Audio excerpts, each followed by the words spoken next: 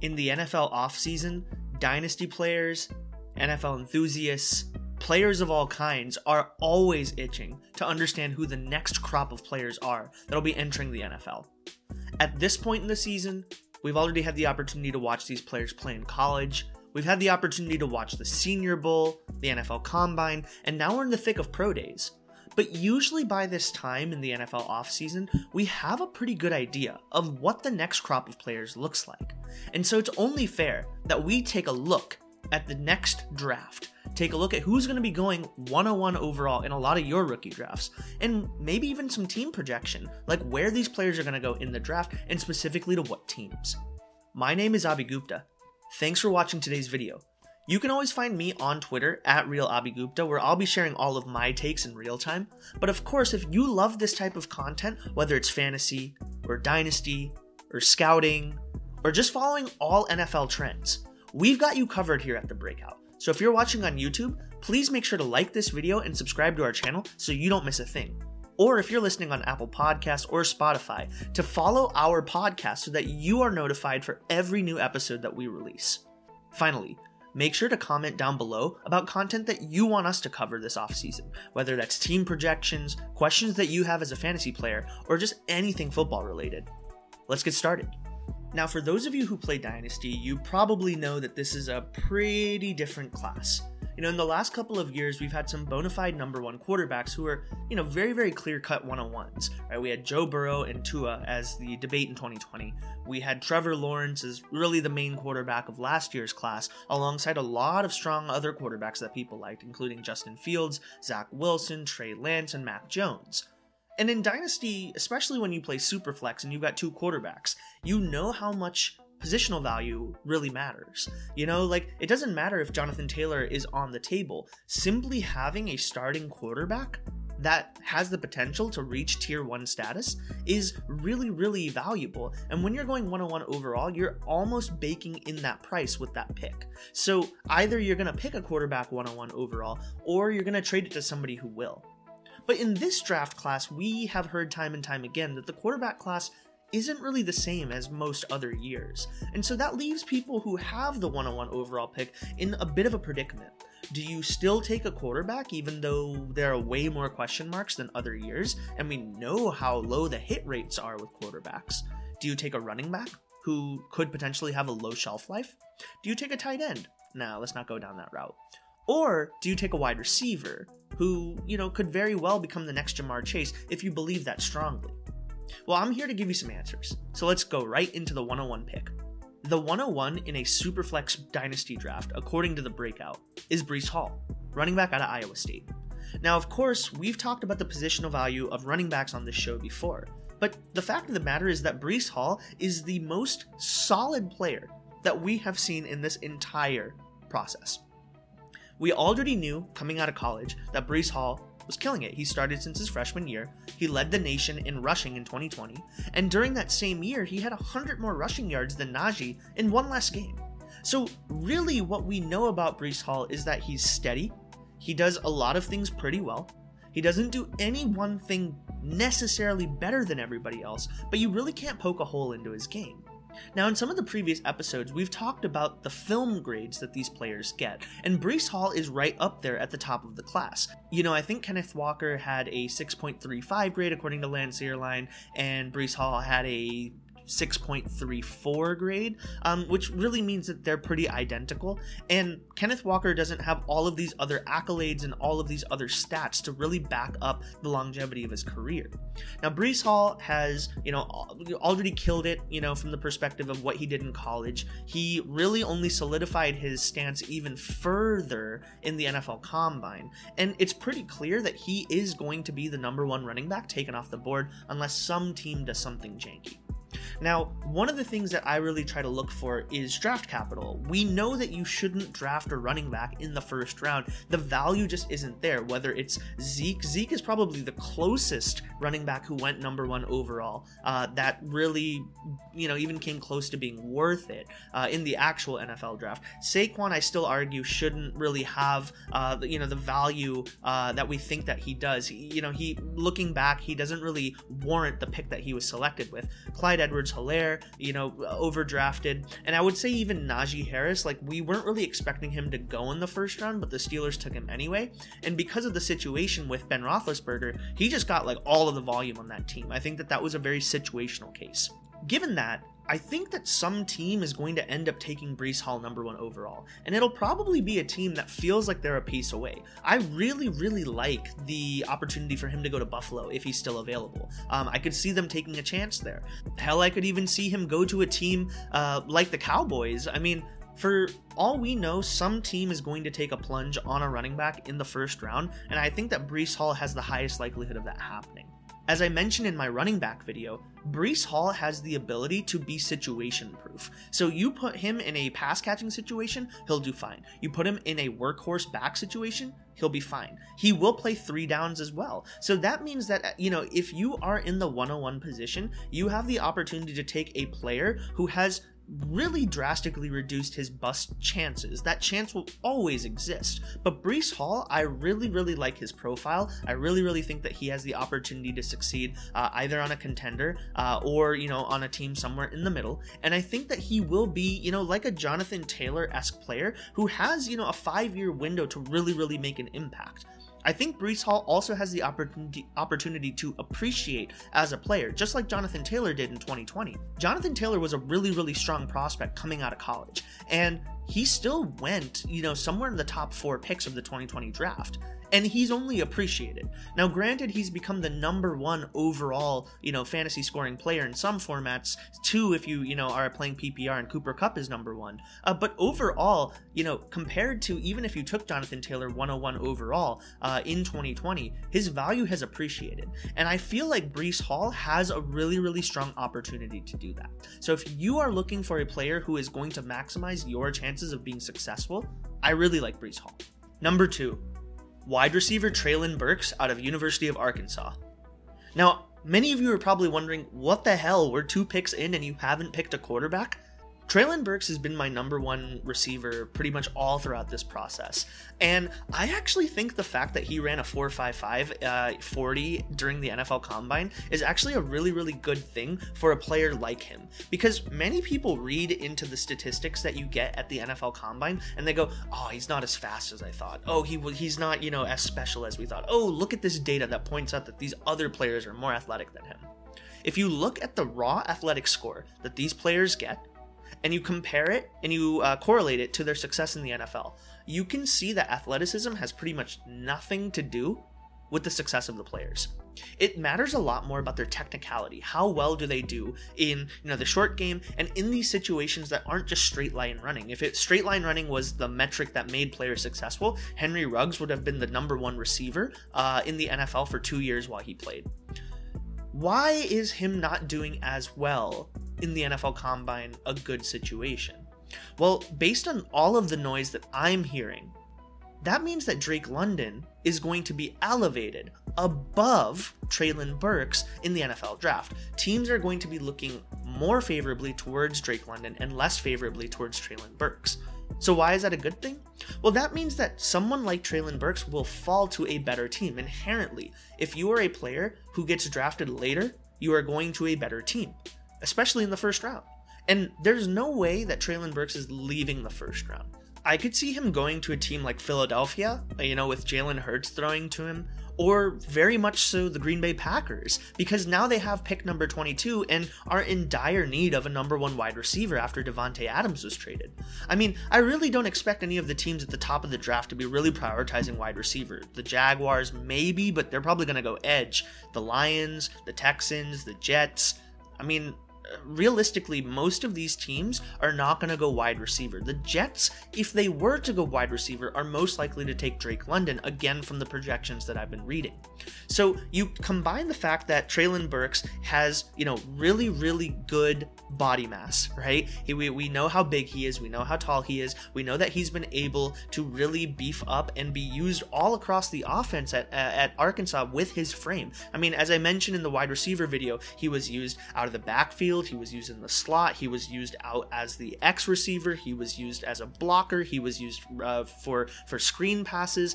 I think that, again, like Breece Hall, this player is really, really situation proof, and he's shown it on the field where, he's been used all across the offense. And, it doesn't really hurt that he played in the SEC, which many people consider to be NFL level talent all across the board.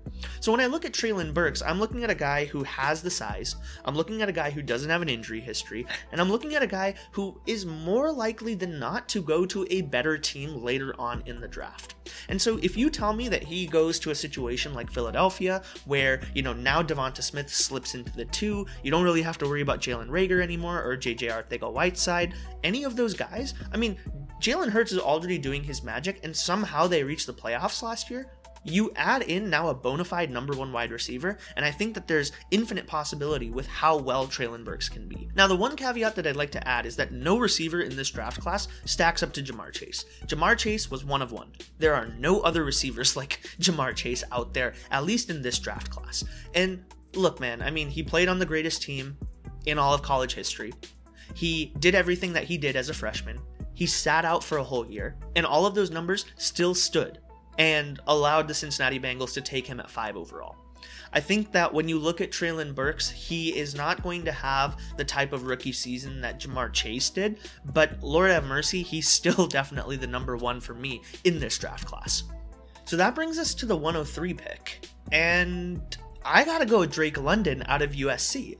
Now, you're probably going, Abhi, you were just giving us all the reasons why you wouldn't take Drake London over Treylon Burks. And that's true. Comparing those two prospects, I still prefer Treylon Burks. But when we now move to the next set of wide receivers that are available, I really like the fact that Drake London was the entire offense at USC. And when he got injured with his leg injury or his ankle injury midway through the season, USC's offense really couldn't do anything. He is coming into the NFL with, a bone injury, which is unfortunate, but it's, again, a lot easier to come back from than any type of muscle injury. And, when he did play, he showed you that he can be an alpha. I've talked about how much, Drake London has the ability to leverage his size in order to make an impact on the NFL field. And again, if you look at his BMI, 24.9, standing at 6'5", 210 pounds, a breakout age of 18, he checks a lot of the boxes that you're looking for. Treylon Burks is just more preferable to me. But at 103, I, again, think that he has the potential to go to a team like the Jets, where he would be the number 1 receiver for Zach Wilson. I've seen some projections where he ends up in New England, and so either you can take that as, he's going to bust because New England doesn't know how to take wide receivers, or you can take a look at it and say, okay, now Mac Jones is throwing to him, so he's got, a pretty high floor in terms of the number of receptions that he'll get. I've seen him projected to Atlanta, which after Matt Ryan was traded, I don't really know what that means, but if you take a look at, Drake London and Kyle Pitts potentially being in an offense together, he has the potential to draw a lot of attention, or have a lot of attention directed towards Kyle Pitts, and that leaves Drake London, open for volume passing. I think all things said, I really like Drake London as a volume wide receiver in the NFL, at least at the top end of his player profile. And all things said, if he wasn't injured, I think that he would have a lot more of a debate to Treylon Burks as the number 1 receiver in this draft class. But, if I'm sitting there at 103 and I have the option to take who would be a wide receiver 1 in a lot of draft classes at the 3rd overall position, I would be licking my lips ready to click that draft button. Number 4, Malik Willis, quarterback out of Liberty. Finally, we're taking a quarterback in this draft, and it's about due time. If you're sitting at the 104 position in this draft, and you have a quarterback like Malik Willis sitting at your lap, I again you really can't wait to smash the draft button for this player. Now, I think it's really important to call out what Malik Willis brings to the table.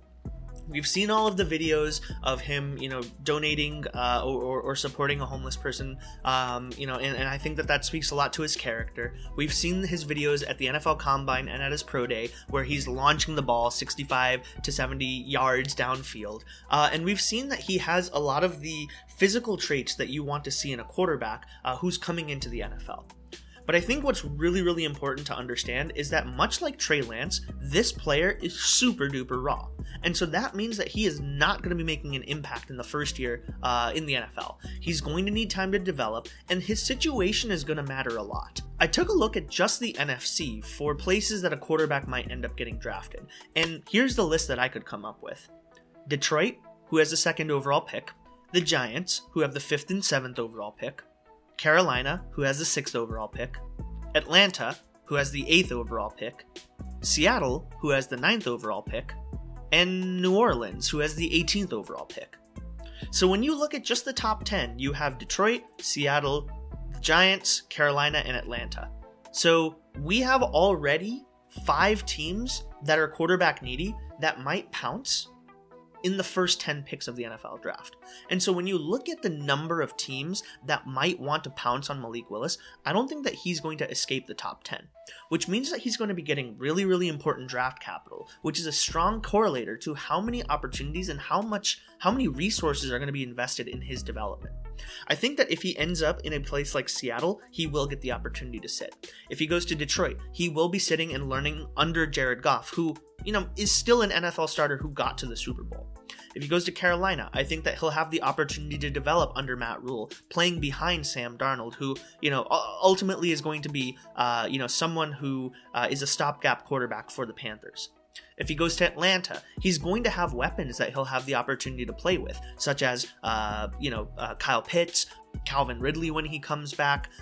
There are options in Atlanta, but that team is in a rebuild, so it makes total sense for them to draft a quarterback that is a project. And finally, if you look at a team like the New York Giants, you have the opportunity for this quarterback to learn under Brian Daboll with a team that generally has some talent on it, and it is entering probably the weakest division in the NFL. I think Malik Willis is a quarterback who just inherently, I'm going to bet on the upside because there's a lot of opportunity for him to realize even 50% of what he could be.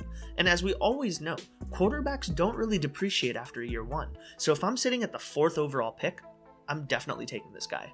Number 5, Isaiah Spiller, running back out of Texas A&M. I really like Isaiah Spiller's profile after spending some more time looking at the comments that I got underneath my video, flaming me for not having Isaiah Spiller higher. I think the fact of the matter is that Isaiah Spiller is the type of guy that the NFL likes to draft. I can expect him to get 2nd round draft capital, I can expect him to go to a team that will invest in him, and I think that he is NFL ready. So that means that a player like him is going to enter the NFL with a lot of the skills and a lot of the opportunities to defeat the narrative that is plaguing him right now, which is that, he was cuffed, right? He got less than 50% of the backfield share of carries and receptions, and that's scaring a lot of people off in the analytics community. But as we've talked over and over again, Isaiah Spiller has what film guys love. He's got explosiveness, he's got the ability to change direction. His top speed from some of the metrics that I've been seeing are over 21 miles an hour, so he's got the speed that you want to see in the NFL. I think Isaiah Spiller has a lot of potential, and I think that he is a running back that is pretty much in that top tier of this running back class. So if I'm looking for a guy who can anchor my team and has the opportunity to score a lot of points in the NFL, Isaiah Spiller is a guy that I would love to take at the 5 position. Now, Isaiah Spiller did run a 4.63 40 time, which is almost 0.2 seconds, a little bit more than 0.2 seconds less than Breece Hall at the NFL Combine, where he ran a 4.39. But all things said, I'm not really worried about that type of speed. I think any running back that's taken, in the 2nd round still gets tangible enough resources. They may have to prove themselves on an NFL team like Jonathan Taylor did when he was taken in the 2nd round and then was doghoused midway through the season in 2020 until he really proved himself, came on late, killed it at the end of 2020, and then proceeded to kill it even further in 2021. I really think that Isaiah Spiller has the opportunity to be a player like that for an NFL franchise. Isaiah Spiller has a 32% missed tackle rate, which is on par with the other 2 tier 1 running backs for this class, Breece Hall and Kenneth Walker. And he also has, a pretty high career explosive rush percentage, 16%, which is higher than Breece Hall's. when I re-evaluate this player's profile as a prospect, I'm understanding that there is a lot of context that needs to be given to Isaiah Spiller. And, when you look at the metrics that underlie his performance in college, I really do think that Isaiah Spiller has the opportunity to become the number 1 running back from this draft class. But given the data that we have right now, he feels like a number 2. Now, why do I have him at 105? Well, the reason is because now the entire community is starting to fade him, which means that you have an opportunity to get a number 1 running back type player at a number 5 position. And so that means that you have value to extract here. You could go with the quarterback, you could go with another wide receiver, but I think that this running back has a lot of upside that you should be taking at the number 5 overall position in your dynasty draft. Number 6, Garrett Wilson, wide receiver out of Ohio State. Now, I had Garrett Wilson pretty low in my original wide receiver video, and many of you didn't really agree with my take, and so I really wanted to understand what was I missing, if anything at all. And I went back and reevaluated his prospect profile. Now, his numbers were what really scared me, right? Most of you were like, how can you index so hard to his numbers? What were they? Well, he performed pretty decently, 70 catches, almost 1,100 yards receiving, 12 touchdowns, and he had a 21.4% dominator rating. He has a pretty good BMI of 26, a breakout age of 20.1, and has a 2.1 for receiving yards per team pass attempt. All statistics that, they pass the bar.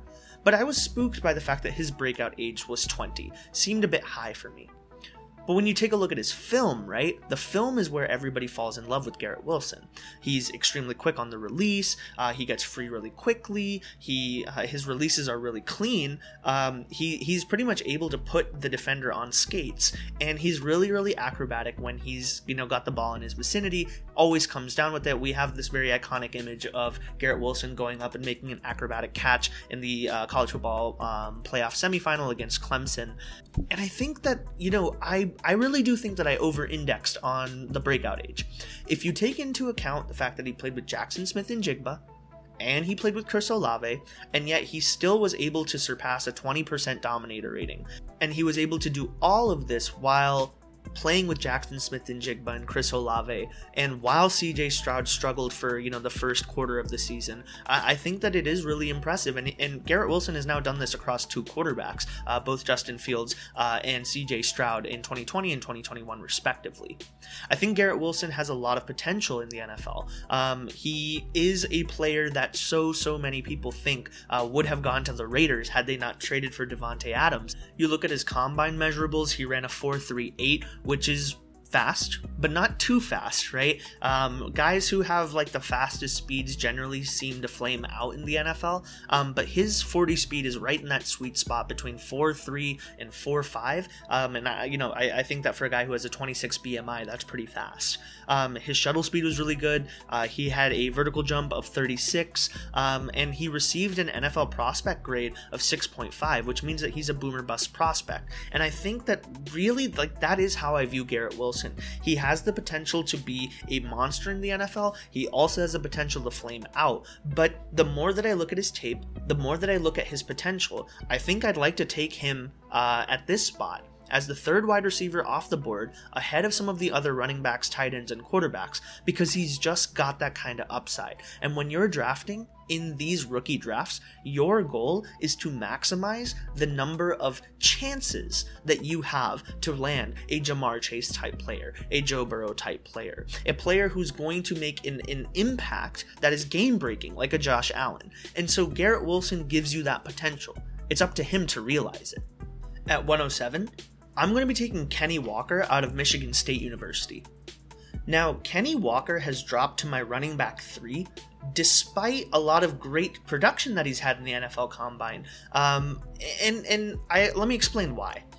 Kenny Walker is a guy who, as we talked about in my running back video, he's a guy who had to switch from Wake Forest over to Michigan State, found a lot of success, and this year he's really increased his draft stock. He has been really successful running the ball, but he hasn't really seen a lot of success catching the ball, and that's really where I'm concerned about his player profile. He obviously might have that repertoire. He might obviously have the ability to develop the pass catching ability, but as of the data that I have right now about this player, he has really 2-down appeal. And in those 2 downs, when he runs, he will be electric. But in Dynasty, I also care about receptions and I care about receiving yards, because that's where a lot of these fantasy formats really give you those points. Now, Kenny Walker, again, can develop that skill set. I think that it's totally within the realm of possibilities that he already has that repertoire, but we don't have any data to back it up, while with Spiller and Hall, we totally do. I also think that it's interesting that Kenny Walker, ran a 4.38. He's shown a lot of ability to block. He has signals that can, really show us that he will be an effective runner in the NFL and will be effective in ancillary positions, such as run blocking, such as pass blocking, and having the ability to really round out his opportunities on the field. But I don't think any team currently views Kenny Walker as a top running back. And so that means that if we're projecting Breece Hall to go somewhere in the first round to early second, we expect Isaiah Spiller to go somewhere in the second round. I wouldn't be surprised to see Kenny Walker go late second or somewhere in the third. He's definitely going to get drafted. Some team is going to pick him up. But after this, you have a massive, massive drop-off in running back player potential in this draft class. So with all of that being said, I think that if you have the opportunity to draft Kenny Walker, I think that he will be a running back 1 at some point in his career.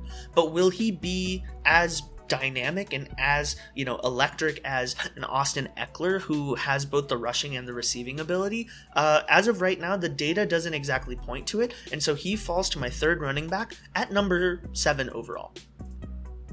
At number 8, I'm taking quarterback Kenny Pickett out of Pittsburgh.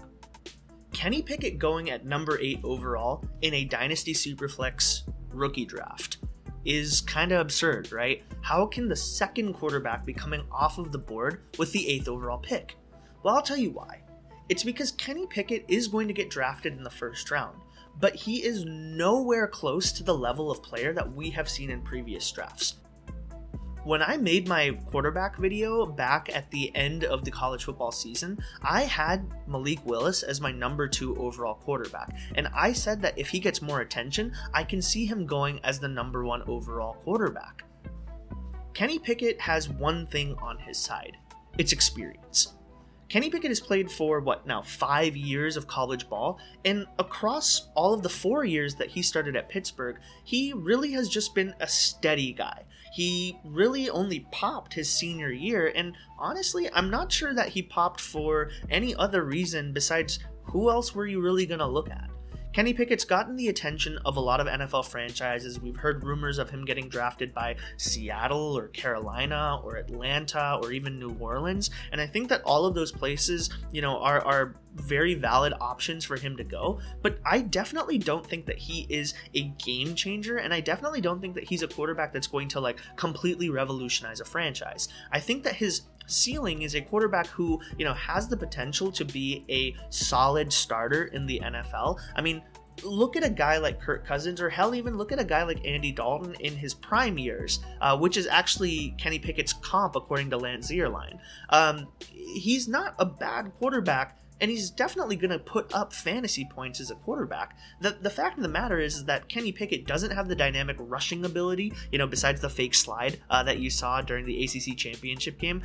He will run, he has some mobility, but he's no Malik Willis, he's no Justin Fields, he's no Kyler Murray, he's no Russell Wilson. He can get himself out of trouble, but he's only really going to give you passing upside, which we haven't really seen as game breaking in the couple of years that he's played college.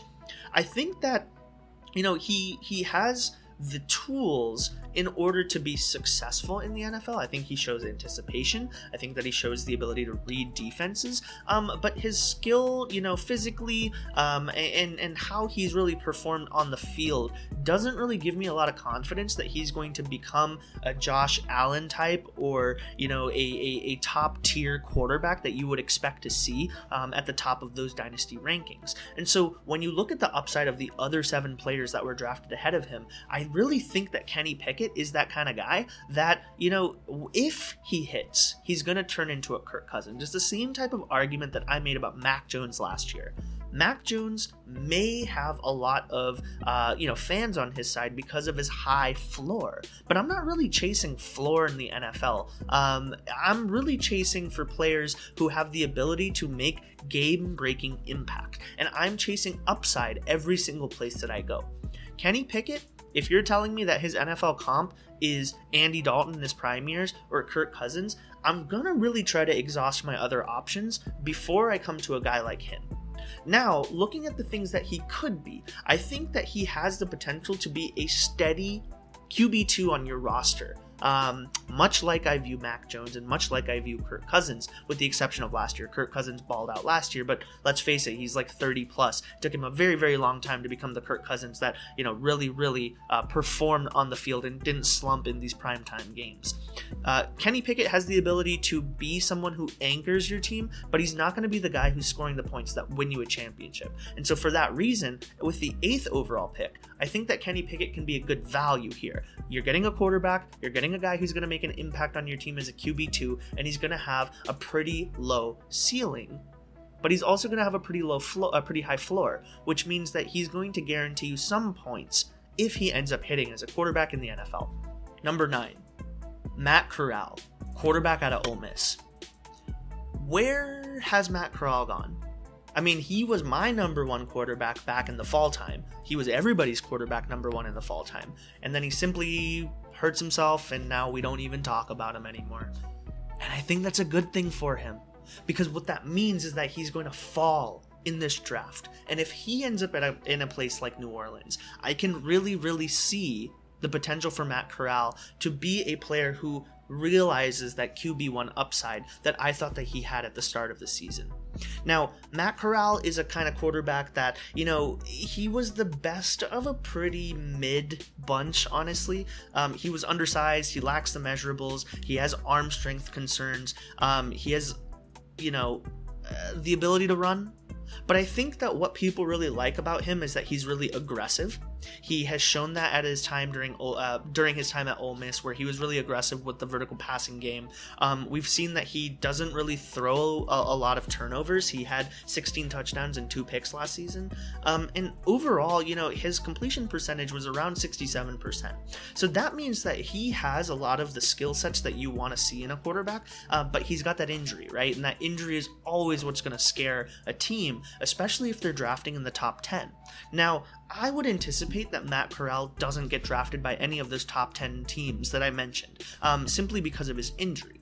But if he is falling towards the latter part of the rounds, I could see a team like Pittsburgh taking a flyer on him, putting him, behind Mitch Trubisky, letting him sit and developing him. I could see him going to a team like New Orleans that needs a quarterback, and, again, he could sit behind Jameis, who only signed a 2-year deal. Hell, I could see him on a team like Carolina, where we've seen him projected so many times. Those teams seem to be really interesting places for Matt Corral to land, and I really like the potential for his upside in this draft class. So with all of that being said, we raved a lot about like the off-platform throws that he has, which is the same reason that everyone loved Zach Wilson. And I think that when you look at a quarterback like Zach Wilson, who, was being comped to like Aaron Rodgers and Patrick Mahomes with his off-platform throws, as a rookie, that can be really, really terrifying, as we ended up seeing manifest with Zach Wilson's performance last season. But when I take a look at a quarterback who sits for a couple of years on a team that has, some veteran coaching, hell, even if he ends up in Minnesota and he's sitting behind Kirk Cousins and he doesn't play for another 2 years, I think that type of skill set then becomes really interesting, because you can coach the terrible throws out of him. Overall, I see the potential for Matt Corral to be a high QB2 at the upper end of his ceiling. And when you look at his prospect profile, I think that I have him as QB3 in this draft class, simply because no one is really talking about him, and as a result, we don't know where he's going to land. It'll make a big difference to me if a quarterback like Matt Corral ends up in Detroit versus if he ends up in Washington, versus if he ends up in New York, versus if he ends up in Pittsburgh. All of those situations matter, and accordingly, Matt Corral is sitting here at number 9 overall. Number 10, wide receiver Chris Olave from Ohio State. Now, Chris Olave was really, really high on my list a couple months ago, but over time, this guy just keeps dropping. And here's the reason why. Chris Olave has been spectacular at Ohio State. We've seen him really pop off for the last couple of years, but we saw him come back last year for his senior year, which is always really concerning for players, just based on the historical data, for players who, have an impeccable junior year and stay for their senior year. Now, the number that really sticks out to me is that he couldn't crack 20% dominator rating his senior year, and Garrett Wilson was able to do that. His BMI is also around 25, and, sitting at 189 pounds, I'd like to see him get a little beefier, but, that's neither here nor there. I think the part that really concerns me about Chris Olave is the fact that when you look at his graph, which I'll put up on the screen right now, of his yards after catch per reception versus his average depth of target, you can see that he falls below that regression line. So what are the implications of that? Well, players who are above this line indicate that they're more athletic. They are catching the ball down the field, and they are doing something with the ball after the fact.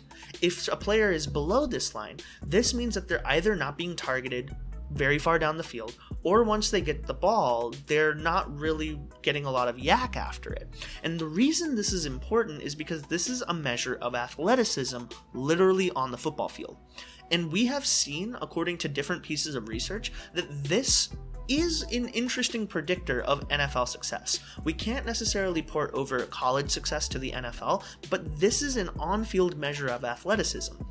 And when I mix in the concerns about Chris Olave, he's fallen down my list clearly here, I believe at my wide receiver 4, which is much worse than what I had him, a couple of months ago. But here's the saving grace for Chris Olave for me. I still think he's going to get first-round draft capital. Where he goes makes a huge difference, because if he ends up in places like the LA Chargers, which I see him projected to, he could be sitting, or he could be playing as the wide receiver 3 behind Keenan Allen, behind Mike Williams, and then playing as the wide receiver 3. I really, really like his potential. But if he goes somewhere even like Green Bay, he will be getting volume even if he isn't really wide receiver 1 talent. I mean, look at what Devonta Smith did in Philly last year. I've never looked at Devonta Smith as a wide receiver 1 in the NFL. I view him as a wide receiver, a low wide receiver 1 on some days when you need him to be. But as evidenced by his production, he really would fit the role and do really, really well as a wide receiver 2, at his peak value. I think that that's the same for a player like Chris Olave. And looking at, the tier drop-off that we see with players after this pick, I really think that Chris Olave is the last player that should be getting first-round draft capital if you have a rookie pick. If you have a pick after the 10th player in this draft, I think you should trade that first-round pick. I think you should trade it, go cash out, go get more picks, go move it over for 2023 picks. If no one's trading you those, 2024, hell, trade that pick for, Chase Claypool. I am seeing some trades on Twitter and across different, leagues that I'm looking at where Chase Claypool is going for a late first-round pick. At this point, you're just trying to cash in some lottery tickets. And Chris Olave definitely gives you the opportunity to do that. A lot of pros, a lot of cons. It literally could go either way. And I think at pick 10, it's worth taking the chance. Number 11, Desmond Ridder, quarterback for the Cincinnati Bearcats. Now, this quarterback is my first, second, third, fourth off of my list here in the first round. And this really has to do with the fact that there are 2 factors really lifting Desmond Ridder's stock for me in this rookie draft. The first is simply positional value.